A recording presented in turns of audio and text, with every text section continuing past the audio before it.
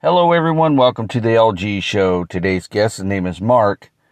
And since February 14th is rolling around, Valentine's Day is soon upon us.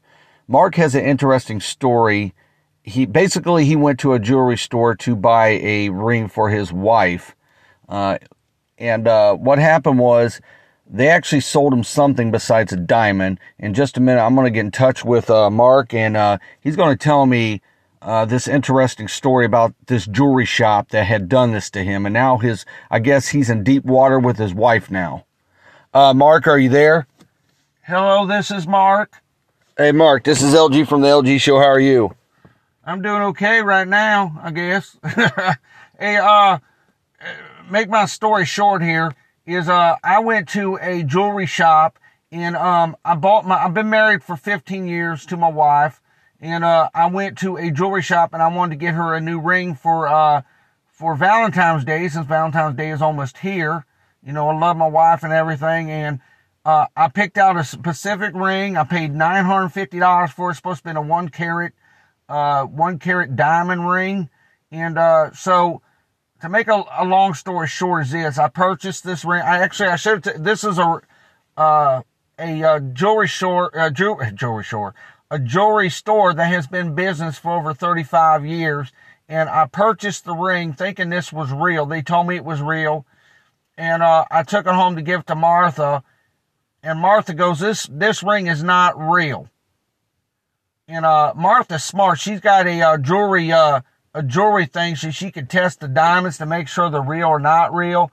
Well, she tested it, and she said it's not real. It didn't go off on the meter scale there. So now I'm in deep water with Martha. Martha thinks I'm cheap. And so I went back to the jewelry store to take this jewelry store. I don't know why I keep saying jewelry store. The jewelry store to take this ring back, and told me it's not real. And they don't want to refund my money. So now I'm in deep hot water. I've been almost $1,000 on this ring for something that's fake. All right, so let me get this straight. You purchased a ring that you were going to give to your wife, Martha, for Valentine's Day since Valentine's Day is coming around. And they told you the ring, the one you picked out was supposed to be real, but it wasn't real? Yeah, that's correct. I think, what I think they did? I think they changed, because, see, I had to get it ring size to a higher ring thing, because it was too small. So I bet you they skipped out on the diamonds and put a fake one in there thinking it was real so they could rip me off. Well, you might have a good point. I've heard cases about that where people will buy diamond rings and they take the real diamond out and they put a fake one in there, and then somebody thinks that's real, because especially like cubic zirconia, they look just like the real thing. They look just like real diamonds. And the only way really you could if you'll know it's fake or not, is to use the, I don't know whatever you call those, diamond meter things that test if it's a diamond or not, or if it's fake. Those machines know. So I've heard cases about that where jewelry shops rip people off. Not all of them do it. Not the ones that's respectable businesses, but just the ones that do, the shenanigan ones. They'll take out the real diamond, they'll put a fake diamond in it.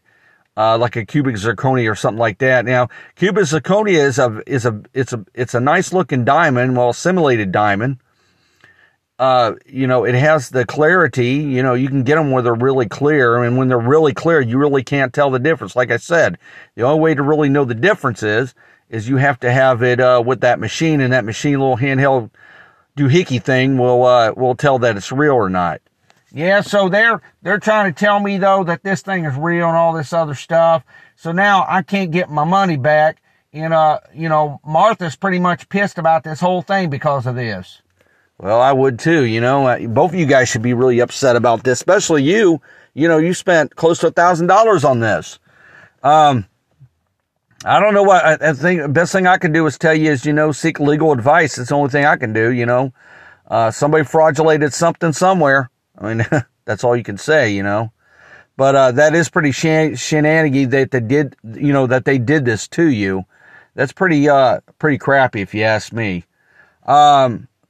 But anyways, that's really the only thing I can tell you, try to get back in Martha's good graces. Now, did Martha believe that did Martha believe that they could have done something like this? Well, she's kind of thinking because this is the first time I actually bought jewelry from this jewelry shop. Usually I go to another place and I really didn't see anything that I think she would like. So I went ahead and purchased from this one. You know, I shopped around, but I learned my lesson. I never go back to that jewelry shop ever again. Well, I don't blame you. Hopefully Martha will forgive you and, you know, you guys can move on with this and you know, you can get your money back and everything else. All right. Well, Mark, if there's not anything else you can add to this, I will go ahead and let you go, and you take care. You have a good day. All right, LG, you take care. You have a good day too. Well, that was Mark. So, you know, telling us about somebody sold him a fake. Well, I guess the one that they were supposed to give him was supposed to be real diamond, 1 carat diamond, and somebody, you know, probably when they sized it, somebody switched the diamond out or something got confused somewhere. But anyways, I told them the best thing to do is seek legal advice and see what they can help you with. I want to thank everybody for listening to my podcast this afternoon. Everybody have a safe and wonderful day until we meet again.